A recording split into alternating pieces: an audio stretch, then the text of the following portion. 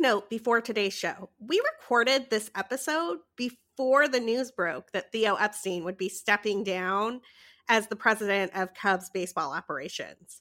So next week's episode will be devoted entirely to looking ahead at Jed Hoyer's tenure taking the reins from Theo and looking back at the Theo Epstein era.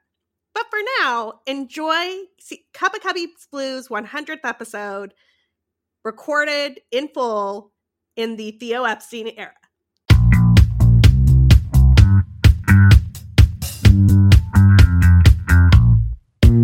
Welcome to Cup of Cubby Blue, your baseball off-season home for Cubs news, updates, and banter. We are the official podcast of Bleed Cubby Blue, and you can find us wherever you get your podcast by searching for Bleed Cubby Blue. My name is Sarah Sanchez. I write about all things off-season for Bleed Cubby Blue. Hi guys, Andy Cruz Vanasek, and hey, it's another week of fall and 1 week closer to spring. I guess that's one way to look at it. That's true. Although the fact that you're already counting down to spring makes Andy, are you going to be okay? I mean, you know, I tend to look for the positive in everything, and that's the only thing I got right now. So we're just going to roll with it. All right. I can also roll with that, and I definitely appreciate where you're going there. I don't know. It's gonna be a long winter if you're already counting the days to spring. Hey, you know, give me what I can take. It is what it is. Fair enough. Especially because we got Thanksgiving in less than a week. I got another kid's birthday, and we have Christmas. Lots of things that I don't know that people are necessarily looking forward to this year because of the condition of our country, but there is brighter days ahead. Let's just say that. Okay. I'm not going to get into how I feel about the optimism of things ahead or not. But I will say this is our 100th episode, so I guess I'm happy about that. How are you feeling about the 100th episode of the podcast? Yeah, that's actually really, really cool. And I mean, I realized this, I think after we recorded the last one and I shared it, and I had meant to push this a little bit more because I wanted to get some more input from folks on Twitter. But yeah, I mean, life happens, you know, I've had a few things going on over the past week and a half. So, just haven't been on social media as much as I would have liked to been, sharing things and getting feedback from people. But 100 is huge. That's a big deal. And we've been doing this now since last May. So 2 days ago. We made it through 2 Mays. Yes. Sorry. I'm thinking 2018. Yes. May 2018. So yeah, it's been a fun ride, and 100, I feel like we're just like kind of figuring out our off-season groove and going to be able to hopefully have a much closer to normal season next year. Yeah, we'll see. I am looking forward to seeing what we find out about the season, particularly now that there's news that there's a vaccine that is apparently 90% effective, although the distribution plans for that and production capacity and a whole bunch of other stuff still outstanding, but that's obviously better than where we were at the start of last season. Well, and didn't I read somewhere too that baseball is going to be a lot more aggressive in 2021 about getting fans in stadiums? I thought I did see that. Maybe that was something else. Oh, tell me more. I hadn't read that. So I thought it was baseball. I could be wrong. But I know sports in general are going to be more aggressive next year. I do know that. I have read several different articles. I know one on Yahoo for sure that they're definitely want to put things in place. I think I read a basketball team is willing to invest millions of dollars to test every fan that is allowed into their arena. I want to say it was maybe Golden State. I could be wrong.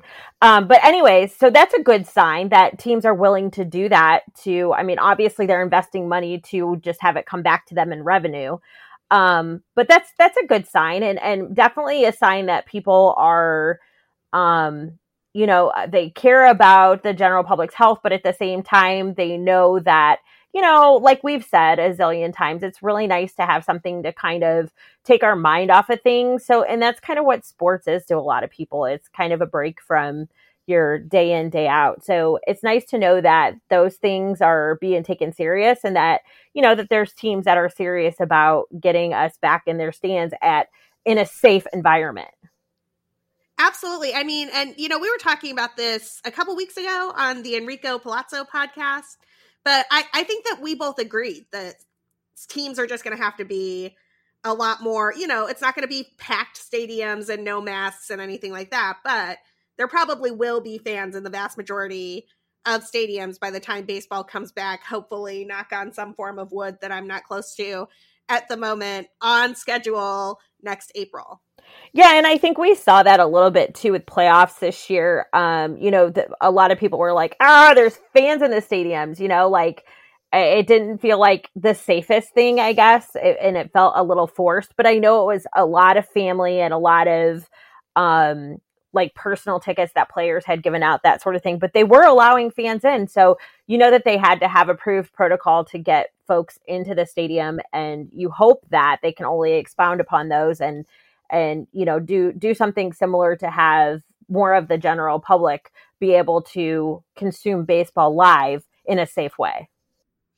Yeah, it's something I've noticed as I've been watching some college football, because as people who follow me on Twitter know, I'm a huge Notre Dame fan. And it's interesting, like the stadiums that it's pretty much state by state, right? The stadiums that allow limited fans in and the stadiums that don't allow anybody in. And so one week they'll be playing and there will be like smatterings of fans here and there. And then the next week they'll be playing and there's nobody in the stands. Yeah, and I've been consuming a lot of college volleyball because there are some teams playing this fall where their actual season now has got pushed back to the spring. But there are, and I don't think it's by state. I think it's by like local governments, like local governing bodies, because they're like in Arkansas, a couple different games I saw, and then Alabama, Texas, it was really dependent on what school the games were being played at, who was allowed in, how many were allowed in. You could tell that there was like pods, like you were allowed to sit with the people you were there, but like they had, Mizzou is one I can think of off the top of my head. They had like tape over seats where you're not allowed to sit here. So, they're definitely going through and counting off seats how far away people are from each other. Everybody had masks on. And when I say everybody had masks on, everybody had masks on. But it was actually very reassuring to see, and I'm happy that they're making strides to put people in seats and get fans back involved with these sports. It is the most 2020 thing ever that you have to clarify. When I say everybody had masks on, I mean like actually everybody had masks on. Well, you and I both know that when you say everybody had masks on, that's not always the case. All right. So it's the 100th episode. We are looking ahead cautiously, optimistically to actual sports coming back at the end of this long winter. But before we get to that point, there was history-making news in Major League Baseball this week. And Andy, I just have to know, and for the record, Andy and I have not talked to each other about this yet, so I have no idea what she is about to say. Andy, what was your reaction when Kim Ng was named general manager of the Miami Marlins? Well, for so many reasons, and I'm sure many that we will discuss, my immediate reaction was, it's about time. Yeah. I actually looked at my phone. I was like, finally. Yeah. It's just like, yeah, this was supposed to happen a decade ago. Right. For so many reasons. I mean, Kim Ng she's been in Major League Baseball for so long. Like I read somebody say, that the talk of her actually becoming a GM had actually died down for a while because it was so hot and heavy for a while. And then all of a sudden it kind of died down because she kept interviewing for jobs and not getting jobs that she was more than qualified for. And it was just such a letdown. And it's like, this is actually never going to happen. And, another thing, it shouldn't have taken a woman this long to be a GM of a professional sport. A professional team of any kind. She's the first one. So it shouldn't have taken that long.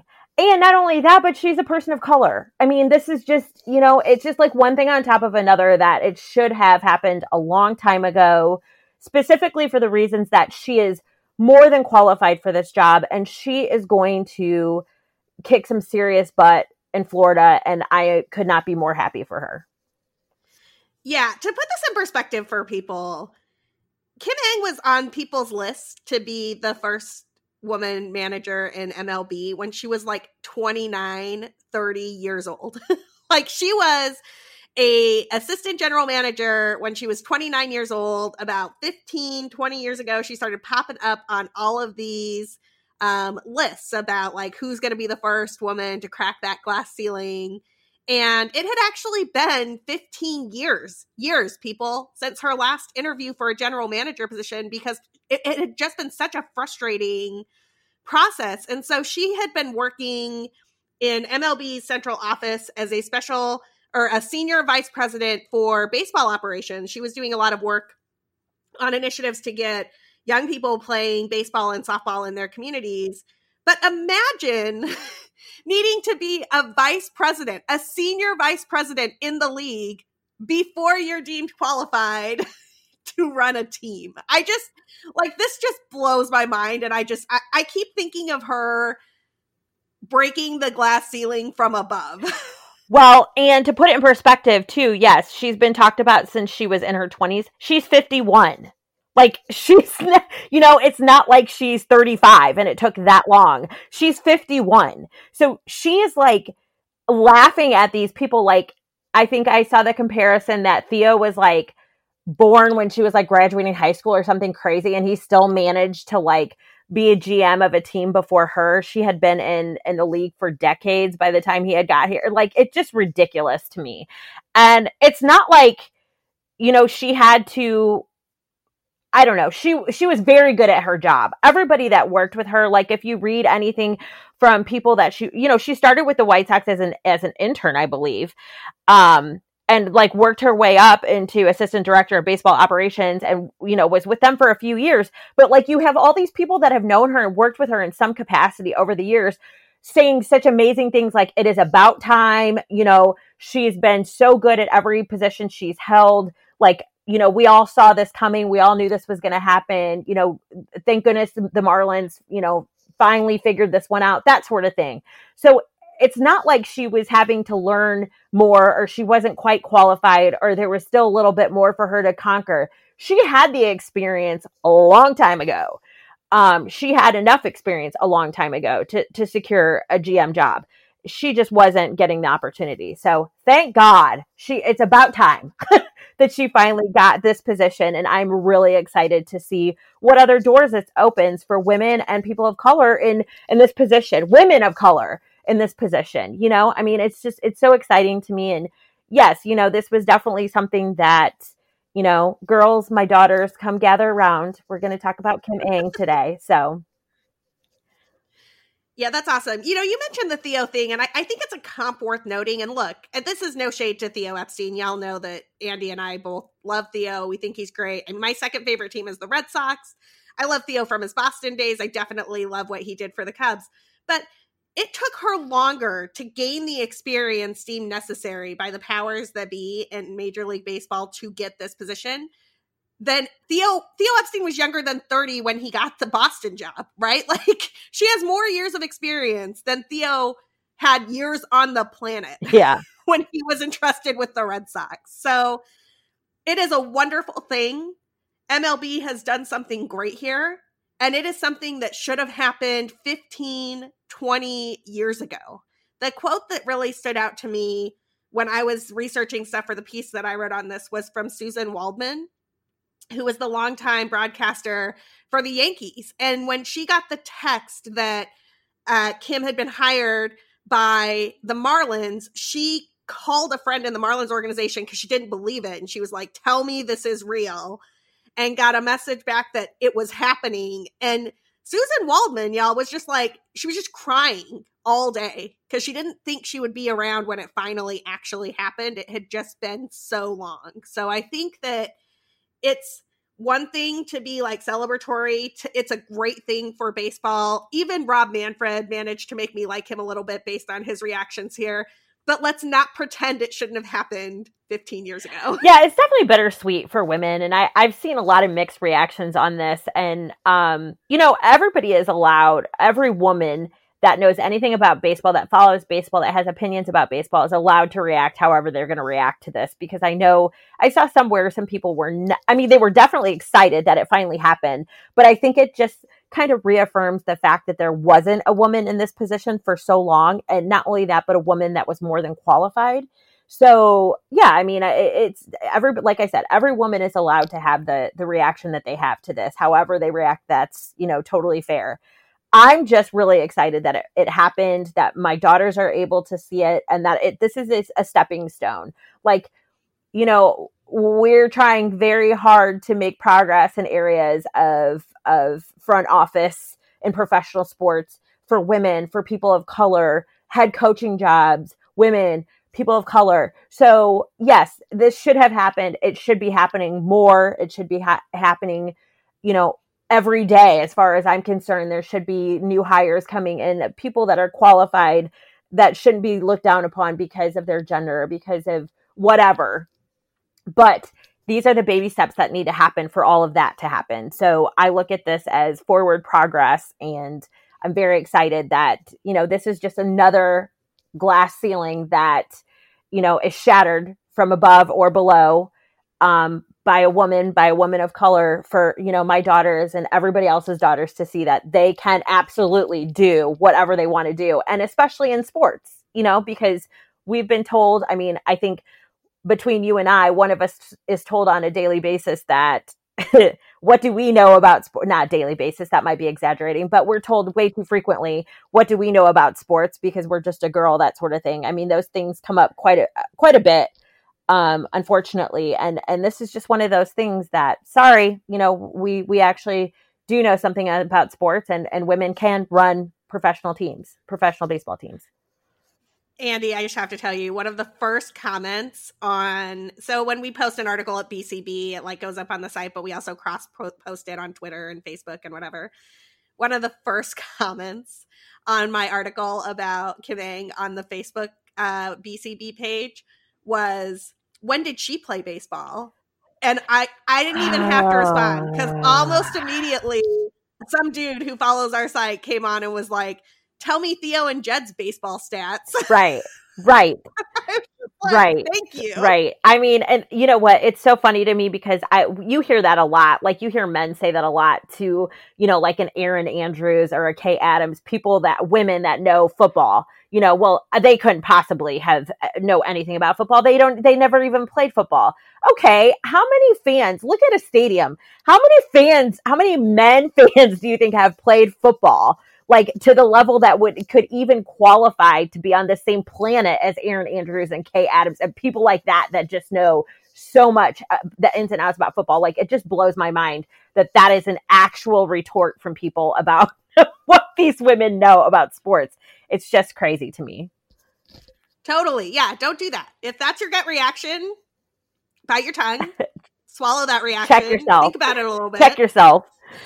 Come up with a different reaction. That's the wrong reaction. Oh my goodness. Speaking of general manager stuff, moving on a little bit closer to the Cubs, we had noted here, I think last time, maybe before, I'm not sure, that Jason McLeod had interviewed for the Angels general manager position. It does not look like he did not get that position. He actually dropped out of consideration right before it was announced. That job went to somebody else. So it does not look like the Cubs front office staff is going to be broken up in a significant way this offseason. It looks like we'll have the last year of Theo Epstein's contract as president of baseball operations, plus his merry band, Jed Hoyer, Jason McLeod, same old. What do you think of that, keeping that core front office team together? Yeah, I think we kind of saw that coming, and I think I alluded to that a little bit when we had the conversation, was I just didn't see them pulling any of this group apart prematurely. I just think that everybody is being groomed for a new position, or not even a new position, but like to basically maybe move up or maybe move laterally. But I don't see any of them Theo the exception, leaving, this franchise prematurely. I just didn't see that happening anyways. But, he's going out and just having the experience of interviewing with other teams already shows you how he's thought of. So it definitely, he's not somebody that I feel like is mentioned as much as he should be. So, I look to see what his future role is with the Cubs, but I definitely see him with the Cubs beyond next season. All right. So, and yeah, I agree with all of that. I don't have a ton to add there. I think that keeping the core together tells us that we're going to run it back again one more time in 2021. We'll see what the Cubs do. I know we'll have a ton to talk about there as decisions are made on contracts, as we get farther into the quote unquote hot stove season, which I just don't think is going to be that hot, which we've talked about on this podcast before.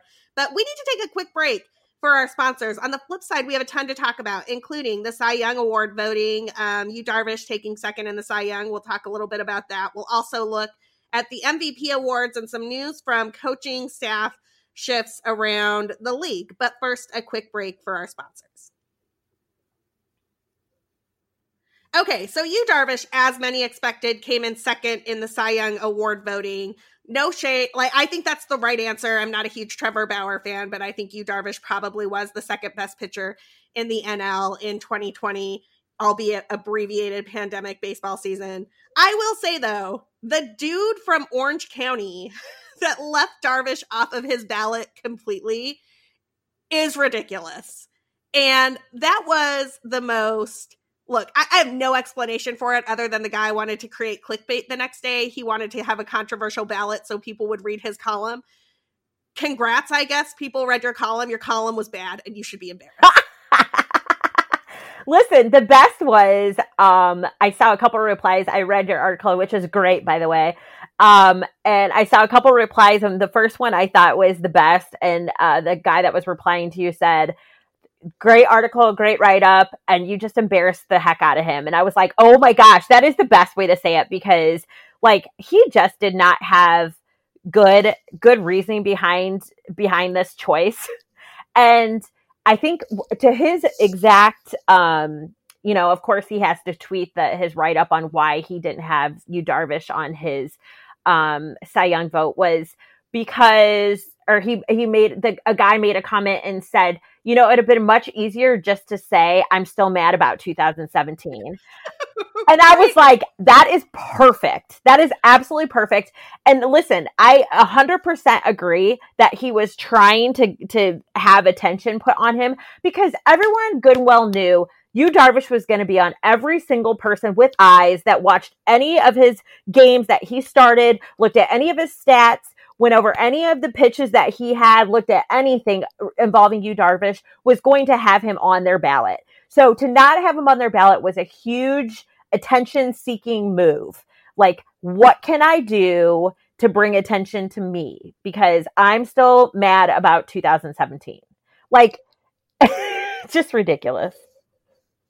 100%. And the explanation was just, look, the explanation was just a non-starter. So y'all know I like numbers. I like stats. I play around with the baseball savant numbers all the time. I play around on Fangraphs a lot. I bring you all our, who's hot, who's not based on WRC plus, all of that jazz. Anytime a new statistic comes out, I read up on it to see if what's new about it, what it's capturing that other statistics don't. I'm all for methodologies that are super numbers based. I think we talked about on this show how the Gold Gloves were all decided based on just the numbers this year, that they didn't have any eye test or managerial or coach input or anything like that. And the Cubs did super well with that, which is interesting. That's interesting and useful. And I'm glad to know that by some type of defensive metric, the Cubs were the best team in baseball in 2020. What JP Hornstra, I think is his name, from the OC Register did is not making a decision based on stats. It's cherry picking a statistic, using it when it suits you, and then just being like, never mind, I don't care about it. So his explanation, basically, it was 1,500 words of nonsense. I'll boil it down here. Was that he used this stat Baseball Prospectus, and full disclosure, I've written for Baseball Prospectus before. I contributed for them with Short Relief. No shade to Baseball Prospectus. They do great work. But he picked a stat that Baseball Prospectus developed called DRA, which is kind of like ERA, but a little bit better. It's supposed to be one of these stats like FIP that tells you what a pitcher would have done absent anything else on the field. And he used that DRA stat, he said, because it showed better statistical consistency than other stats given the shortened season. He also made an argument that that stat and DRC, which is the WRC plus type baseball prospectus stat for those of you following along at home, showed systemically that the central divisions, both AL and NL, were weaker than the Eastern or Western divisions. Now, I don't know whether that is true or not, by which I mean, like, I'm not sure you can determine that over a 60-game sample size, but I understand the argument at least. However, you can't make that argument and say this is a reason that Yu Darvish should not be on my ballot and still put Bauer first, which is what this dude did. So, like, it's not a deal breaker for Trevor Bauer being first, but somehow it moves Yu Darvish from second to sixth. And the kicker is that the guy that he put in fifth to bump Darvish off his ballot entirely is Devin Williams, who's a reliever for the Brewers, who threw in what league do the Brewers play in, Andy? This is so great. The NL Central. Oh, yes. The NL Central. The league that's too weak for Darvish to get any credit. It is bananas, people. Like, this is exactly how you do not use stats. This is why there's an episode of The Simpsons where Homer Simpson says something like, you can use statistics to prove anything. 13% of all people know that. And the whole joke is that he's just making it up. Well, congratulations, JP. You just made it up. Talk about cherry picking stats here. Holy cow. Yeah, I mean, I actually had to take notes while I was reading his write-up. And when I went back to like look at what I wrote down, I still couldn't figure it out. And I'm a math person. Like, I don't dig into stats as much as you do, but like, I like the math proponent of it. And it was like 7 plus, 4,022 made 2. Like, it was just, there was just no rhyme or reason for it. It was basically cherry picking, and it was exactly what this dude replied with. And you should have just said, I'm still mad about 2017, because all in all, that's what it boiled down to. Like, or you didn't like the way that Yu Darvish wore his socks. Like, that would have been a better reason. It just, I don't know. It just felt really, really like, I'm going to confuse you enough so you can't question why I didn't have him on my ballot type thing. So, congratulations. You should be embarrassed. It just, anybody with eyes that watched any baseball this year, that even watched, ESPN highlights, knew that Yu Darvish should have been on every single ballot. And for him to not be on one gentleman from the OC explains a lot. Totally. This is the last thing I'll say about it, and then I'm done, I promise. But like the whole, like, I'm going to use stats, but not those stats, just this stat, and I'm only going to use this stat for 4 guys, not 5 guys, and I'm going to use this other standard for the 5th guy. It's just insanity. Like, that is not a thing that makes any sense whatsoever as a methodology. And the fact that he put this out there as if it was like a credible argument was just, it was insulting to my brain. Like, I couldn't follow it. I was just like, I was reading the article, I was like, the reason I can't follow this is because it doesn't make any sense. This is the most nonsensical explanation for a ballot that I've read in forever. And Andy is exactly right. He's just been like, I don't like Yu Darvish. I don't want him on the ballot. The last thing I will say about this is when he tried to justify putting Devin Williams ahead of Yu Darvish because of the quote unquote aesthetic character of Devin Williams' changeup. Look, there are a lot of things you could say about Yu Darvish, but the idea that his pitches are not just aesthetically mind-blowing is not one of them. Like, does this guy look at pitching ninja gifts? Like, Darvish has some of the prettiest pitches in the sport. And I say pitches because unlike Devin Williams, he has like 11 of them. Not one. I don't know. I mean, yeah, this was very blatant, attention seeking behavior. And I'm kind of over that this year. Like, dude, come on. Use your brain, use your eyes, stop being a baby about it. He was definitely in the top 3 pitchers this season, if not the best. So, and obviously I feel a certain way, but clearly I'm not alone here because you have writers all over picking him in their top 5. So, dude, come on. All right, moving on to some other awards. Let's talk about the MVP ballots.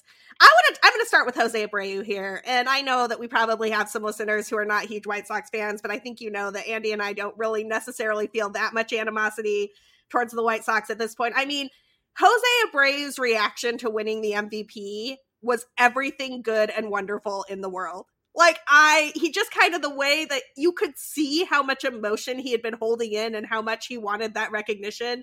And he just put his head down on his table and it was like, I can't even believe this is happening to me, as his friends and family came in just like cheering for him and trying to like congratulate him, and he couldn't even, he like could not even, just in that moment. It was so great. I definitely got choked up. I mean, first of all, I'm one of those people that it does not take much for me to cry. Like, I cry at, the Amazon commercial that's running right now. So it doesn't take much for me to cry, but to see a grown man like get emotional like that and definitely like have, you can just feel like the build up and everything else and kind of that release. Like, yeah, I definitely, there was definitely some onions being cut very, very near my eyeballs that moment, because that was amazing. I mean, very well deserved. And, I know he's a White Sox player, but I mean, it's Chicago baseball. And I'm sorry, but, that makes me kind of happy. And the White Sox definitely did not end the year the way many people projected they would. And I kind of feel like they're in a spot right now with their current manager situation. So, that's a whole nother story, but that's coming up. Right. I'm teasing that. But for him to have played the way that he played this season, 60 games, 150 games, it doesn't matter. He had a great season. He's worked very hard. He's a leader on that team. Well deserved, and definitely somebody that I have no problem rooting for, White Sox player or not. Yeah, I have no problem rooting for Jose Abreu, and that was an outstanding moment. Let's talk about the NL winner for 1 second, because this is also, I just think, textbook, and I got goosebumps thinking about this. Y'all might remember at the beginning of the season, Freddie Freeman was one of the players who tested positive for COVID-19, and he did not have a mild case of the disease. He was super sick. He actually, once he got better, came back, and he was one of the reasons that, was it Nick Markakis said that he wasn't going to play for a bit, and then I think he came back, but he was so terrified by what he had heard from Freddie Freeman about this disease that it was just not a risk that he was willing to take. And there's this quote that has stuck with me all season long as I think about the risk of COVID and what it really means, where Freddie Freeman talked about laying in bed at night with this like insane fever, like this really high fever, and just praying to God that he was not going to die because the fever was so high. And I can't even talk about it now. Like, it's making me choke up. But so for him to go from missing the beginning of the season with COVID-19 to go from having such a life-altering experience with it to winning the MVP, that just seems like a storybook ending for pandemic. I mean, and the sickness, to overcome that and come back and have the season that he had. I love Freddie Freeman anyways. And any of y'all that don't pay attention, he and Jason Hayward are best buds. And their story is so great. And to see pictures of them when they were young playing together and how they've kind of stuck by each other's side and the stories that they have about each other, that's the one thing I looked forward to when they played each other on Sunday Night Baseball. And I don't think it was this season. It had to have been last season. But they got to tell some really great stories about each other. And I honestly, it wasn't that I disliked Freddie Freeman, but I never really got to know him or knew anything about him. So after that, I was immediately a Freddie Freeman fan. Obviously, he's a very good baseball player, but to know the quality of human being he is too, it just makes it that much easier to like him. And so, watching him struggle through that at the beginning of the season, because he is a professional athlete, which obviously they are in extraordinary shape to play baseball at the level they play at and the amount that they are expected to do, what they expect from their bodies, and then to have him be sick, kind of show that he's human type thing, and really be, scared for his life type situation, really humanizes him and makes him, feel like, one of us, you know, and then to have him go out and have the season he had was just, I mean, yeah, it's such a feel good story, well deserved. You know, he's somebody that almost consistently is talked about every year for MVP because he's just such a good player and he means a lot to the team that he's on. So yeah, it was nice to watch that happen for him, and especially with that story, it was a great you know, kind of comeback story because you just weren't sure if that was something that was going to linger with him or what. And you know, to watch him play this season, obviously, you know, it wasn't, but you know, I love Freddie Freeman. I was very happy for this pick.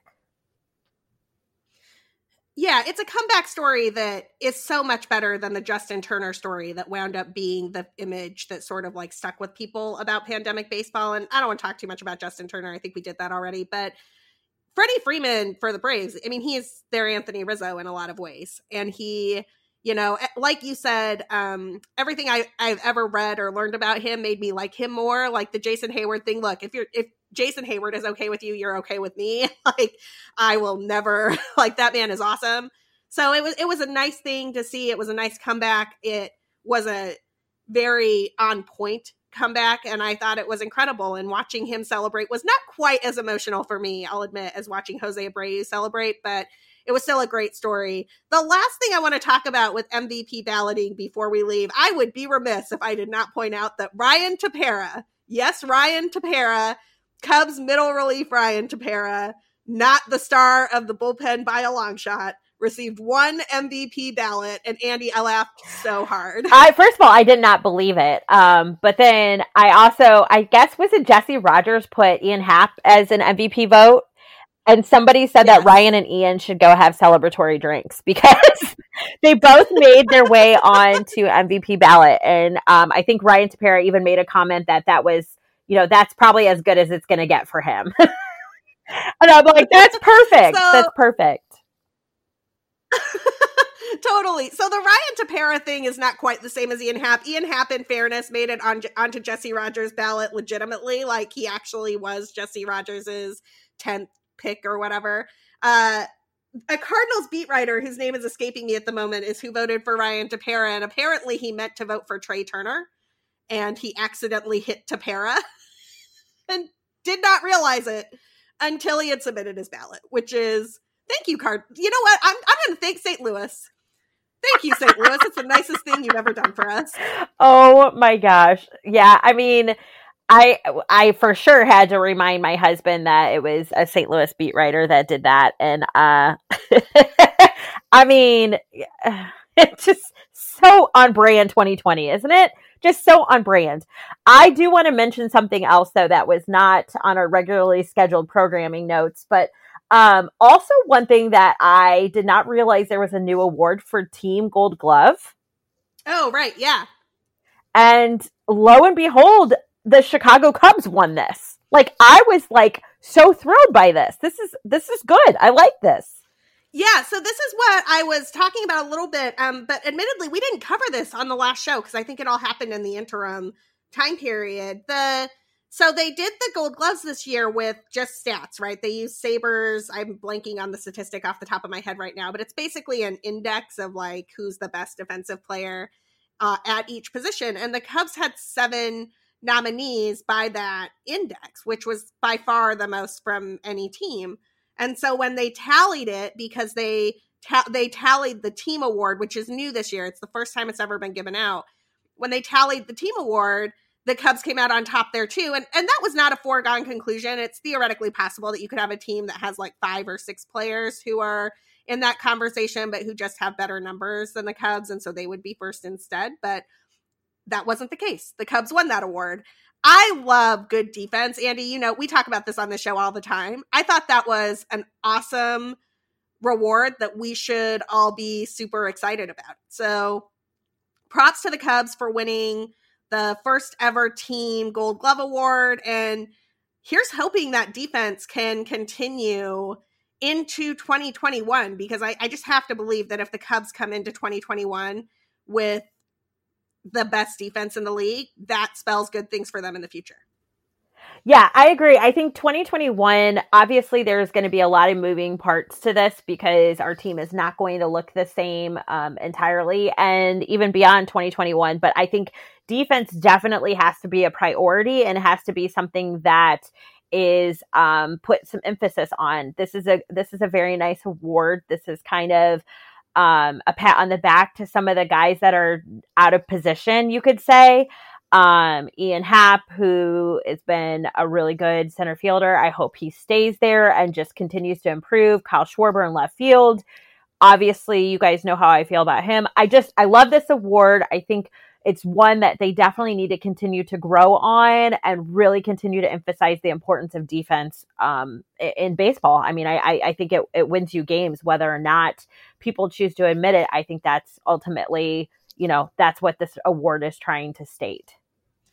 I totally agree. And people should remember that the 2016 Cubs were a historically good defensive team. So if they can get that aspect of their game back, that will be incredible. I want to move to some less savory topics to close us out today, but we would be remiss if we didn't talk about some of the coach hirings that are currently going on around the league. Andy, who do you want to start with? The AJ Hinch, Alex Cora, I guess cheating doesn't matter, you can just get hired stuff, or the Tony La Russa, what is he doing managing the White Sox, and why is that just like a thing he gets to do after being charged with another DUI?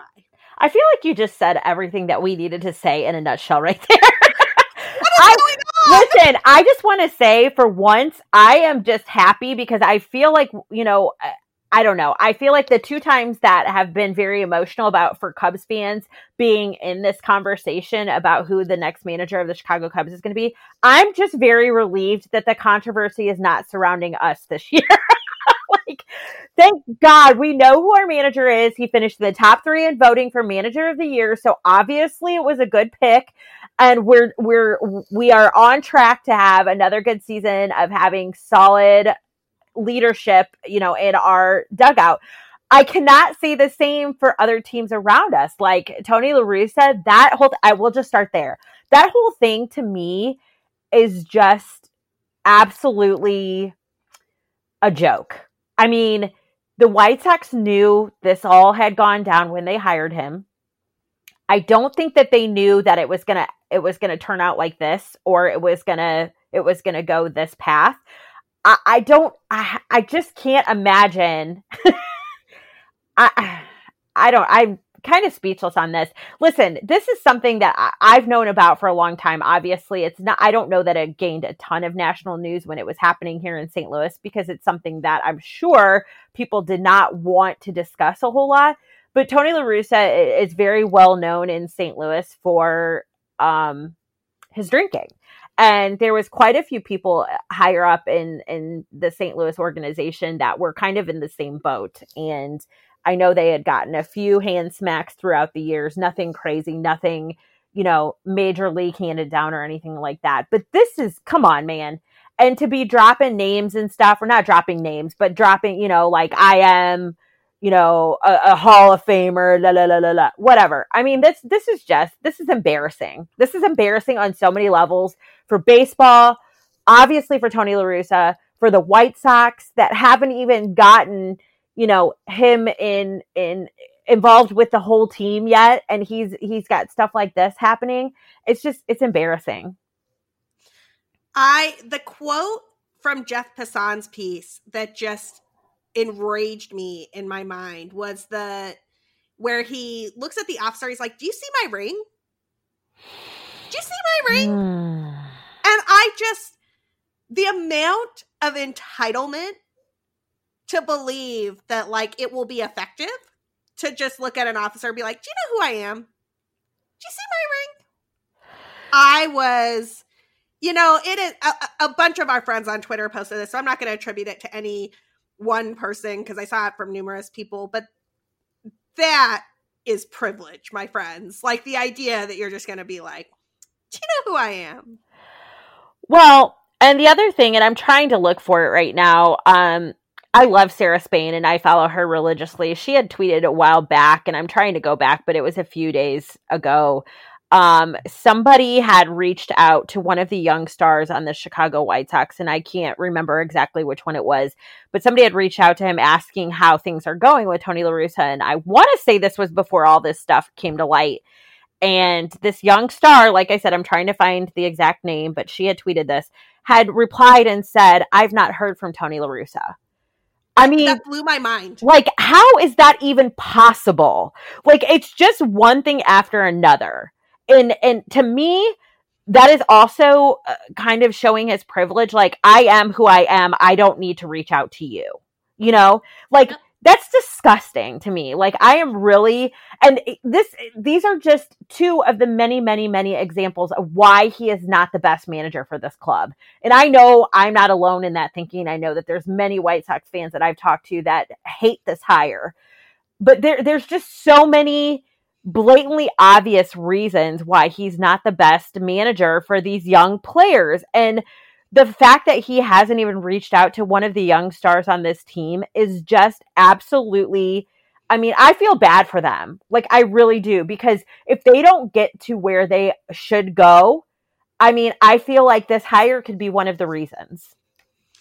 I like this young White Sox team. I like Eloy Jimenez. I like Luis Robert. I like Yoan Moncada. I like Tim Anderson. I like this team. They're fun.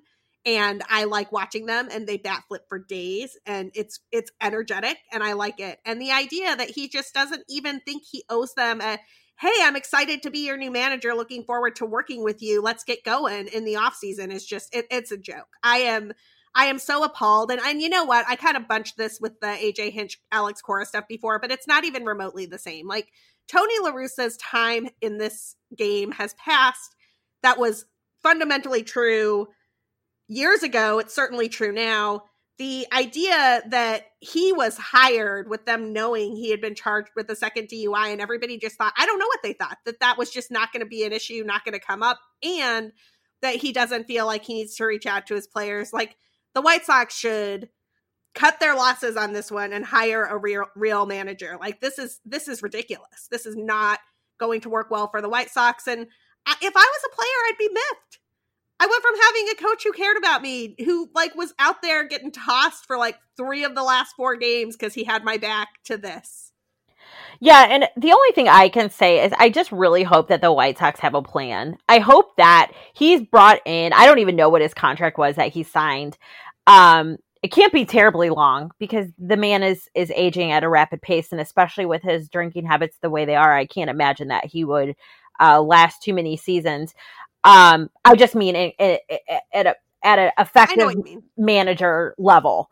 It's hard to be effective when you are engaged in heavy drinking all the time. Well, and when you're not engaged with your young players that are the future of this club, that are going to take this team to places that they haven't been in a while.